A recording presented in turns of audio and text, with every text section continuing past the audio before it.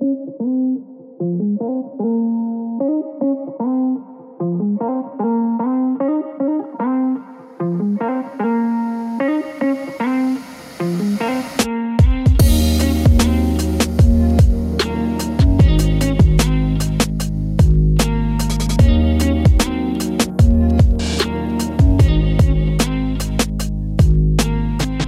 to Faith and Fable, a pastoral podcast that discusses common and often controversial topics from a biblical perspective. My name is Matt Miller. I'm Grayson Gilbert. And I'm Matt Henry. This was your idea. Well, 30 seconds of awkward silence. It always makes for scintillating material. I'm trying to pull up the script here. The scripture, why? The script here. Oh, we're not going to do the script. Oh, we're just winging it. We're just going to do Mr. Keller or Dr. Keller or okay. whatever it is. That's our hot topic, which I've now just given it away.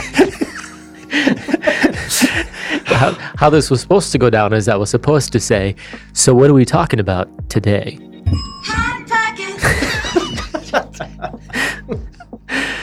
And that's how we roll here. Yeah, we're coming at you with another hot topics. Or, as we say, hot topics. Yep. With Mr. Gilbert. Indeed. Who is packing his pipe. What you got there? What are you smoking? This is a Cornell and Diehl Autumn Evening. Now, will the snobs out there approve?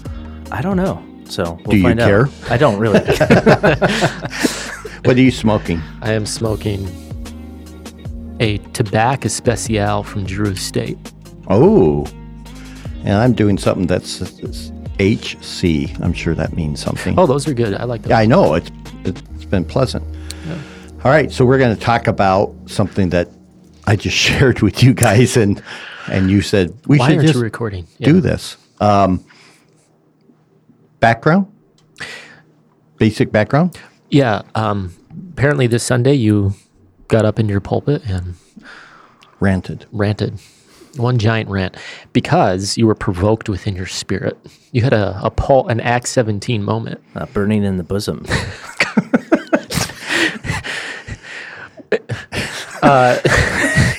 No, so you preached a sermon. First of all, if you're looking for a sermon to listen to, go download that one from what's your website, missiodefellowship.org. Yep. And you preached that on the 6th. What did you call it?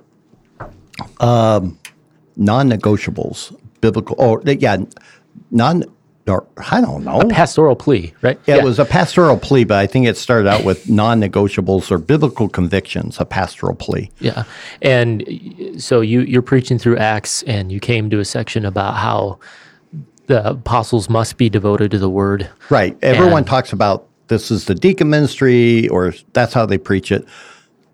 And I took a different line on that because 3 times it talks about the necessity of twice, the necessity of the Word of God. We must attend ourselves to that. And then at the end of that section, it says, and the Word of God kept spreading. And my whole point was, look, ministry pressures are such that they are never relenting. In fact, you and I just had lunch, and during that whole time, you were just talking about the various, and they're nothing deep. I mean, if you guys heard our conversation, you would say these are all little things.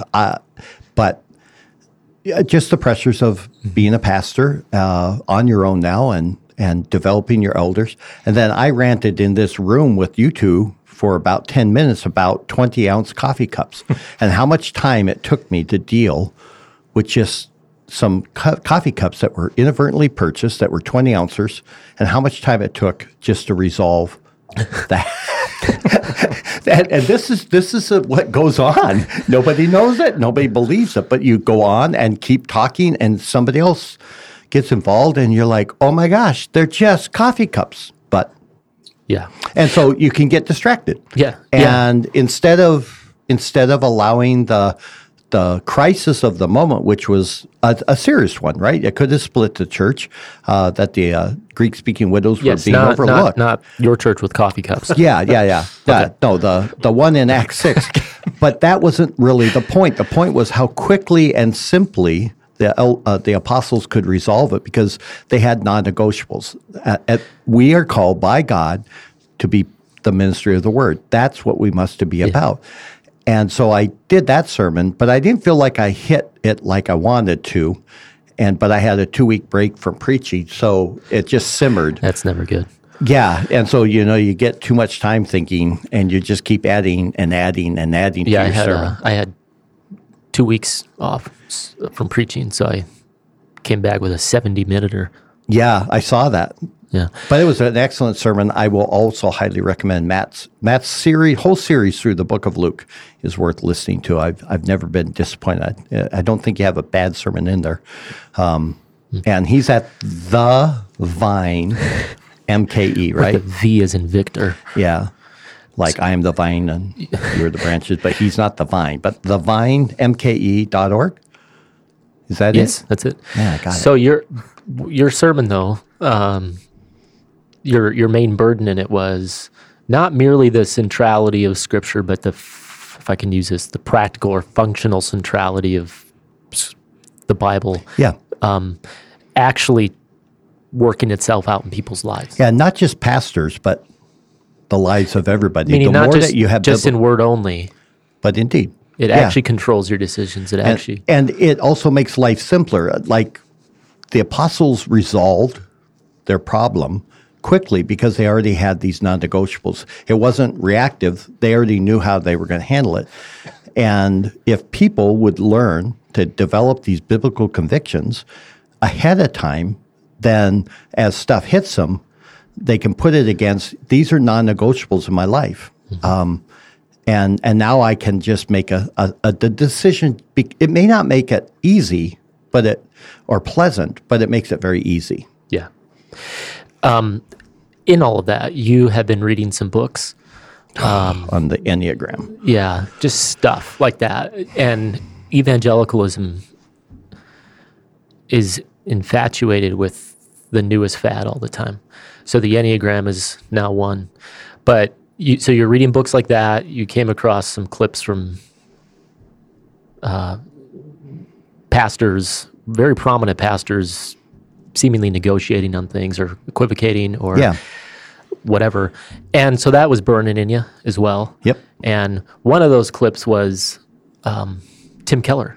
Now, I didn't mention his name from the pulpit. I just said a very prominent pastor. In fact, many of you would have at least one of his books. And I ranted just simply that here was a simple question posed, and he would not. It's not that he could not, but he would not, over a span of 6 minutes, he could not just simply give a simple answer, which was yes. And we're going to talk about that, right? Yeah, let's do it. So you want me to hit play on? Yeah, just play it. All right. And then pause it and then comment. Well, you tell me where you want to. All right. All right. You too. All right. Yeah. So we had no idea. And we're going to be sticking my microphone down by my computer. But this is from the Veritas Foundation. It was posted back in 2011. So I want you guys to understand that this is not something that he just did today. This is back when he's out there doing his stuff, and he's actually among a bunch of atheists and skeptics, and that's all fine. And he's asked an honest question. That's all. It's an honest question, but it's not a difficult one as a Christian to answer. So we'll go from there. Only one God, and that there is only one way to approach that God. If. I'm speaking as a Christian here. If Jesus Christ is who he says he is, that is, if he is the Son of God from heaven, if he really was bodily raised from the dead, and if he was our original creator, I mean, if all that's true, that's what he says, then of course it'd have to be just one way to God, because our souls would need him, or they would shrivel eternally, just like your body needs food, or it would shrivel. I mean, the fact is, my body needs food, or it will shrivel. That's not narrow-minded to say. That's just the way it is. If Jesus is who he said he is, then our souls would have to get him in order to be eternally full and thrive. And if we don't get him, then we would eternally... All right, pause that. So right there, his whole launching point, I think, is faulty. in the sense that he is approaching it based upon what you need versus Jesus declaring, no, it's because I am who I am. Yeah. Right. But he's coming at it. Here's what you need. It's a very consumeristic approach. Here's what you need. Here's what your soul needs. Otherwise, you're going to shrivel up. So he doesn't just quote a clear statement, as many in the comments had made. Why didn't he just quote, I am the way, the truth, and the life? But he's approaching it at, here's what you need. Therefore. Yeah. And he starts out with that big if. If. And it's like, the problem with it is that he's a rationalist. In his apologetical style. So he wants to present the gospel in the sense of in the marketplace of ideas as if it's one among many, but it's not. There's the marketplace of ideas and then there's the gospel. Yeah. Well, Jesus doesn't ask us to follow him because he's the best possible answer to satisfying your soul. He tells us to follow him because he is Lord and he is to be declared as such. But if you approach it very man-centered that way, you've already lost. I would argue you have. Yeah, I would argue that too. I mean, you jump in whenever we're both kind of rude about that, and we just kind of talk when we feel like it. But it is our podcast, not yours. Yes, I'm a sojourner in this room. All right, so keep going. Keep going. And we shrivel. So to say it seems so narrow to claim that there's only one way to God, to say that actually precludes the possibility that Jesus is who he says he is. I mean, if he is who he says he is, then that's what we have to say. If he's not who he says he is, then of course it's narrow. So basically, you have to sit down and ask yourself the question about the facts of Jesus' life and look at that, and not say, I don't even want to look at Jesus. I don't even want to hear the claims of Christianity because they seem so exclusive. All right, so I'm going to stop there because he also is, again, now he's Reformed, and he would claim to uphold the Westminster Confession as a Presbyterian pastor. And at that point, he was still the pastor. I think he's now off staff. I think he's retired. He's got pancreatic cancer, he's got which cancer is not now. good.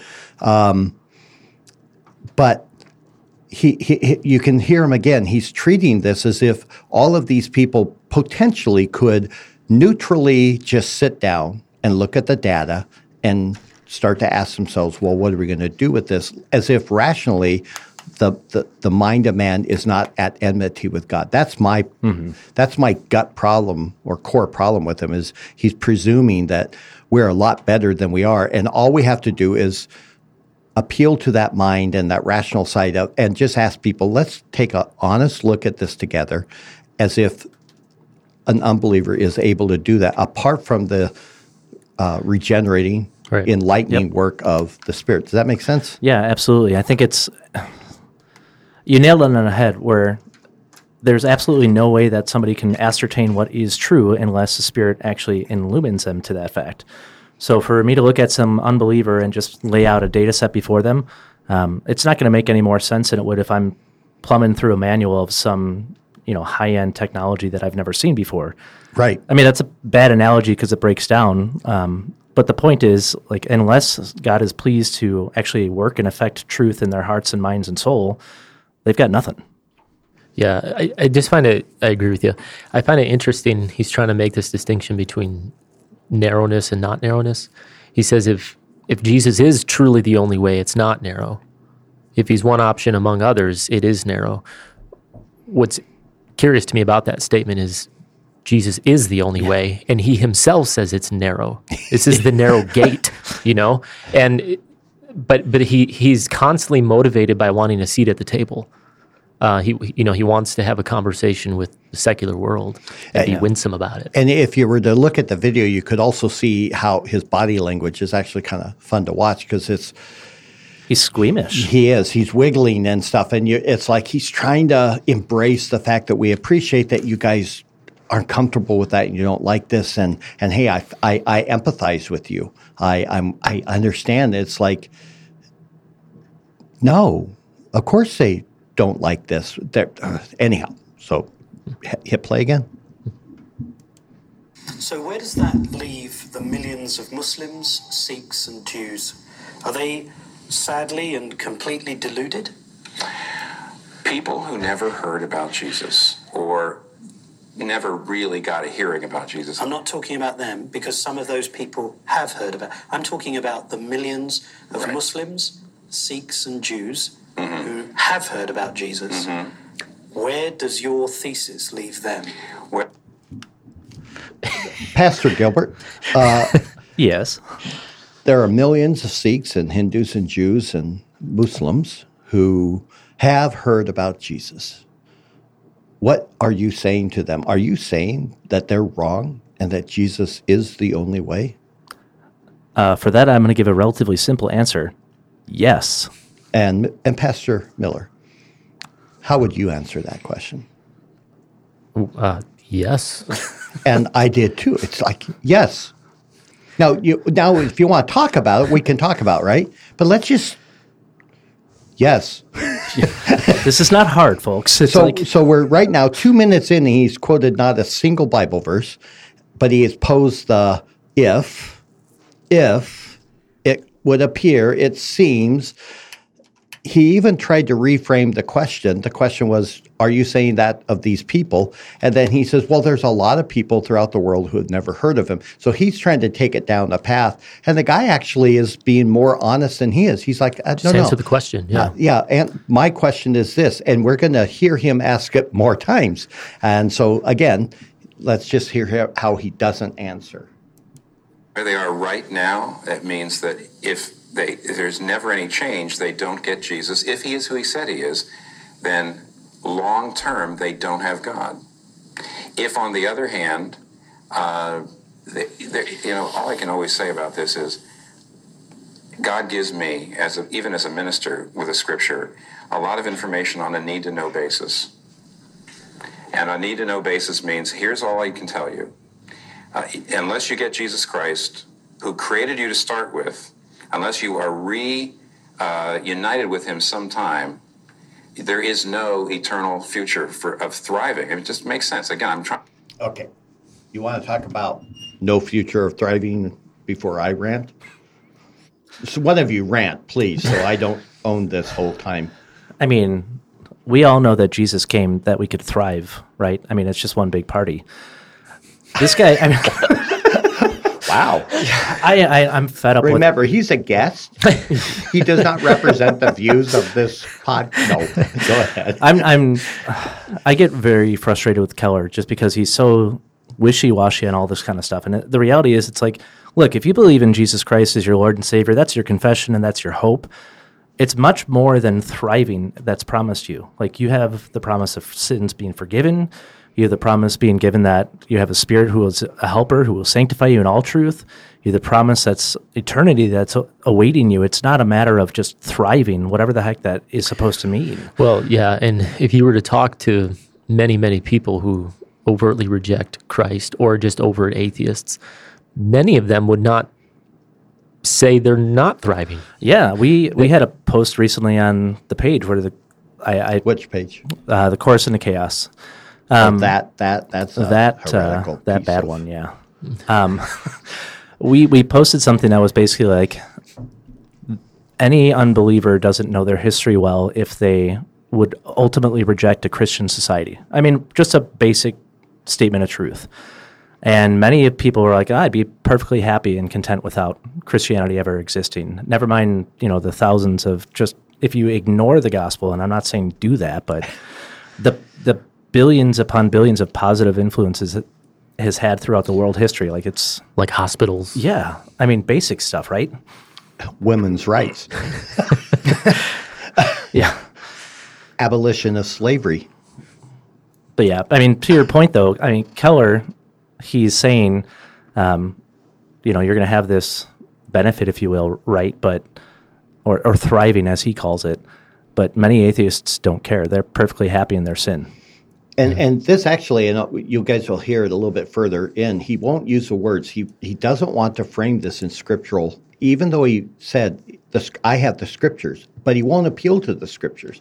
And it's because he's talking to a skeptic, and so he abandons the one thing that God says is true, and he is, sorry, I'm playing with my microphone because I have to turn it back and forth, but he abandons that one source of absolute truth, and he instead descends into his own rational argumentation. And you're going to hear his theology on hell and heaven come out as well. And it's actually rather disturbing, but we'll probably pause there because I'll probably want to say something else.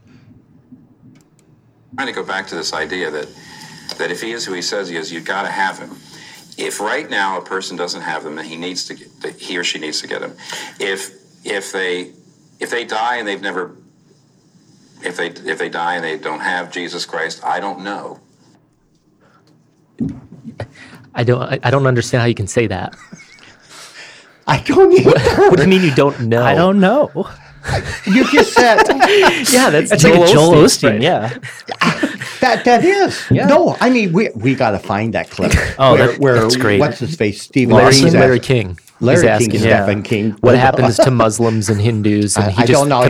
That's above my pay grade, and I just know. Did you see the riff Lawson did on that, where he was at? I think he had to have been at Shepherd's Conference or something, and he's quoting Osteen in that whole interview. And then he just blasts him. He's like, "Give us some men that know the truth. Give us men like Edwards and Owens." And Lawson just doing what he does best. But again, you're listening to a man with a room full of unbelievers who desperately need Christ, and he's like, and they die without him. I don't know. I'll tell you. I mean, I was an atheist. Like, I freely admit that. If someone had just said that as an atheist, I mean, God forbid my dad would have never just point blank looked at me and said, "You need to repent and trust in Christ," right? I mean, such a simple statement that I hated, but the reality is it put me down a road where I had to study the scriptures and actually came to faith as a result. More to be said, but I won't. Okay, some more? In other words, I have a need-to-know basis. This is the only thing I know. You need Jesus. I certainly know that God is wiser than me, more merciful than me. And I do know that when I finally find out how God is dealing with every individual soul, I won't have any questions about it. Okay, but if this is the only way to God, and if Christians are heading for a place called heaven, does that mean, therefore, by deduction, that millions of Muslims, Sikhs, Hindus, Jews, all of whom hold their faith with enormous integrity, all of them are heading for hell? Yes. There's a lot of people who were born in Indianapolis, Indiana, and they grew up. Have you ever heard a man work so hard at not answering the question that he knows the answer to? Can you imagine Peter on Acts 2? Men of Israel. Mm-hmm. We're not sure. We think, though, that maybe Jesus is the way, that he died and was rose again. At least that's what our perceptions tell us. That's my point, is Peter is not there saying, do any of you Jews right now feel unhappy or incomplete? We want or like you a to shriveled thrive. soul? Right. He just declares Jesus as Lord, repent, turn to him, or this will happen. And he also says to those well-meaning, holding their faith dearly and consistently Jews, this Christ or this Jesus whom you murdered, but God raised from the dead. It's like he's not trying to enter the marketplace of ideas. He shoves it in their face and says, here it is. Now, we know some people will talk about Acts 17. We'll get to that in a second. But again, I just have to rant. My stomach is in a knot all over again. Imagine Peter just being like, we know several people in Galilee. And he just evades the question. Yeah. And more. In First Baptist Church there, who are also headed for a Christless eternity. A Christless eternity. What's that called? Is there a word for that? What's a Christless eternity, people? Matt, you want to cover this one? Well, never mind, I don't want to call her out. What, my wife? Oh, I was going to say. Okay, you just can do it for me. My wife says. She says, well, it's HE double toothpicks. And I'm like, oh. She's like, well, I don't want to Real fire and brimstone there. Well, no, she doesn't want to swear. And I'm like, God's up there ready to get you, and then, you got me. Toothpicks. She's so Every once sweet. in a while, she'll say double hockey sticks. That's what I grew up hearing. Hell.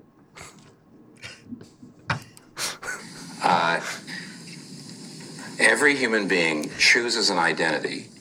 It's either based on the grace of God, or it's basically based on your own performance and your own ability, and therefore on your own self.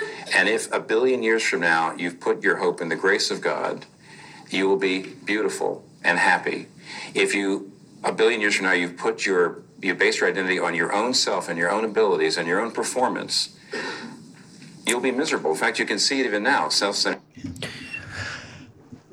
Let me just say why that doesn't answer any questions for people. Most people who are in other forms of religion do think that they're getting to God by his grace in some way, because the works that they have to perform, the religious system that they're in, they think that is the grace through which they become, to use his phrase, united with God. So it doesn't answer the question. And he frames it again. 1 billion years from now, the man he's sitting across from is not going to be unhappy or unfulfilled or miserable. He's going to be in the outer darkness with the gnashing of teeth, and where the worm does not die. Again, there's a pastoral aspect in my heart that aches in my anger, because it's like, I mean, how do you say it? There's a lot of things I want to say, but it's just like, just declare the way of salvation. Yes. Paul, I am not ashamed of the gospel, for it's the power of God unto salvation to those who believe, to the Jew first, and then to the Greek, the skeptic, right? For the wrath of God is revealed against. Right. Anyhow. People are miserable even now, not 1 billion years from now. So there are plenty of people who are raised Christians. There's plenty of people who were raised in First Baptist Church, but in their hearts have not turned toward the grace of God. People in other religions, unless they find Christ, I don't know any other way, but I also get information on a need-to-know basis. If there's some trapdoor or something like that, I haven't been told about it. But I also don't. Yes, the infamous trapdoor passage in Luke. Matt, you're going to get to that pretty quickly, aren't you? No. Oh. I think I've said it twice now, but I think this is fundamentally what's wrong with our evangelistic approach, is we keep approaching it in a very man-centered way. This is not about your inadequate feelings, your withering feelings, your lack of fulfillment. That's what the American gospel offers, to fill you up on that kind of stuff. Yeah, right, that God-shaped hole. Yeah. Rather, we are to declare the true Lord of the universe, which is Jesus Christ. And either you will bow to him or you won't. That's the issue. So we are to preach a Christ-centered gospel, not a man-centered one. But when you approach it through this consumeristic stuff, again, most people don't feel unfulfilled or unhappy, at least in this country. And if they do, it's in some psychological category. Yep. So in Matthew, he says it a little bit more verbosely than Luke does. This is Jesus. Enter through the narrow gate. Why? For the gate is wide and the way is broad that leads to destruction, not being miserable in 1 billion years, to destruction. And there are many who enter through it. For the gate is small and the way is narrow, except for those trapdoors that we don't know about, but there could be. And if they are, we wouldn't be upset if those exist, because how are we to know? We only know what the scripture says that we won't declare, because we're not ready to declare it. But maybe. I mean, we just don't want you to be miserable. That's not what it says. The way is narrow that leads to life, and there are few on it who find it. Now, don't think I'm saying he's a false prophet, but then he turns on and says, beware the false prophets who come to you in sheep's clothing, but inwardly are ravenous wolves. People can take this kinds of words and they could run with this kind of stuff and think this is good. This is how, what's the trending Twitter thingy that's going on about, or you were talking about, I can't pronounce his name, Colbert? I say Colbert. Oh, but- Stephen Colbert. Yeah. Who's being lifted up as how we now should winsomely engage culture And that came from evangelize. that's came from because Keller. of Keller, who's like Christians could learn from him. I mean, never mind he's a practicing liberal Catholic. I mean, he doesn't even have the gospel as it is, but apparently he's got the way to be able to evangelize the lost. That's not winsome. What Jesus just said. That's just truth. Mm-hmm. Absolute truth. All right, hang on. I gotta get back to the video. I'm old. There we go. All right. No, I guess I want to know this. I want to know when a person says, I need to know everything about how God is going to deal with in all eternity with all individuals before I can bite down on Christianity. I feel that you actually are maybe projecting your American democratic individualistic understanding of you really want a president or a governor or a mayor. You don't really want a king. And I can understand that because human beings are flawed, and therefore monarchy was not a very good approach to things. But if you have a perfect God, perfect king, comes and suffers in Jesus Christ, then at a certain point I trust him. How is your position fair and rational? Well, look, How is that just? I actually don't know that people in other centuries or other cultures were nearly as bothered about this as people in this room. And you're doing a pretty good job of articulating how nervous, upset they feel about this. But this idea that everybody needs to have an equal chance is not something that most people have felt was self-evident. I mean, just because everybody you know feels that way doesn't mean, and that your culture feels that way, doesn't mean you can now come to the... When this was 2011? Yes. What is so ironic about that statement is he's going gangbusters now to promote that very concept. And he wants to link arms with the culture to talk all about justice and equality. Yep. And Theology matters. Theology matters, and convictions because matter. it controls you. Yes. Yep. It guides you. Yep. And I hope everyone is just hearing. Now, this is part 3 of 11 clips. And we're not going to go through them all. And perhaps at some point he actually looks at the whole crowd and says, listen, here's what the scripture says. But he is working overtime. We're now 6 minutes and 27 seconds into a simple question with a simple answer that he could then let them get upset. And he could say, I can only tell you what the scripture declares, and I hold that it is true. And and now develop a robust declaration of the gospel and the nature of sin and salvation. But he doesn't. He still, Yeah, if you truly believe that the Spirit works exclusively through the Word and not rhetoric, I don't know how he can justify this kind of approach. Yeah, in fact, we'll do a quick commercial because we will be doing a series. We got several series coming up, but once we get finished with eschatology and systematic theology, we're going to do a long series on apologetics and the nature of defending the faith, because there's different schools of thought. And he's of a different school than we are. We're what are called presuppositional, and he's a rationalist. And it's a different approach. And so he's trying to argue at the level of the rational level. And that's why the guy even says, how is that even rational? It doesn't matter if it's rational to you or not. It just is. The clicks that you're hearing are Mr. Gilbert's inability to keep his pipe lit. You know, they go out from time to time, and you just got to stoke that flame. Yeah? Oh, just. All right, let's finish this out. A few more seconds. Bible and Christian teaching and say, because we Western individualistic people don't like this part of biblical revelation, it can't be true. The fact is, in the Middle East, where people are not nearly as bothered by this idea that some religions are right and some religions are wrong, that's not their problem with Christianity at all. For more information about the Veritas Forum, All right.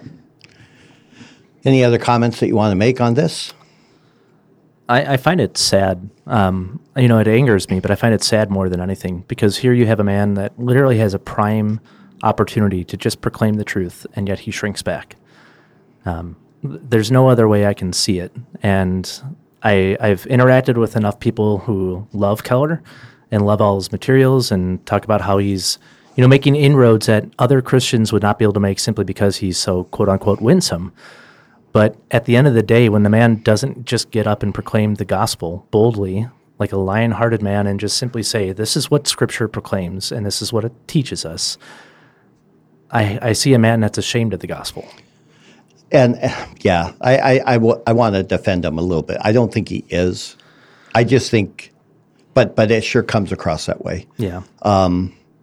But this was done in 2011, and we're now in 2022, and it's not gotten better. It's gotten worse. And my argument in my sermon was, look, the storm clouds are coming, and you're either prepared or you're not. I was thinking of the parable of a house built on sand and the rock, which is his word, and that when the storm hits, one stands and one is washed away. And my concern for my people is that they're caught up in the whatever is the current outrage of the day, and yet they're still not thinking, what are the non-negotiables within my marriage, my home, my job, the society that drive me?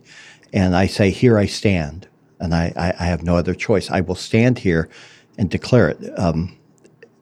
We need that. We need that kind of pulpit. We don't need this. Would you? Any parting comment before I give us our sign-off? No, 100%. I would agree with you on that. So we hope. I don't think we want you to enjoy this podcast, but we hope that it was eye-opening to you. This is the kind of stuff that's out there, and it's not gotten better. It's gotten worse. We do plan on doing other hot topics. I should play that. Oh, I don't have the clip anymore. Hot pockets or topics. Now being sued. We will be on the Roy's Report. Yeah. Dennis Swanson will now be providing proof of our plagiarism.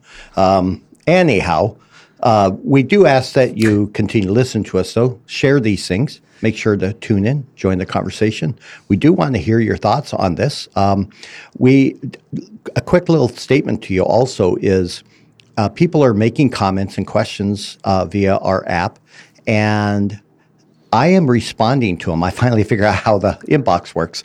And you should be checking back on the app because the responses go back to you via the app. So if you asked a question, please go back and check to see if I've answered it. And if not, say, hey, you haven't answered me. It's just because I haven't found you yet. But regardless, don't forget to like, share, comment, rate, review on iTunes. Connect with us on Facebook, Instagram, and Twitter. And tell a friend.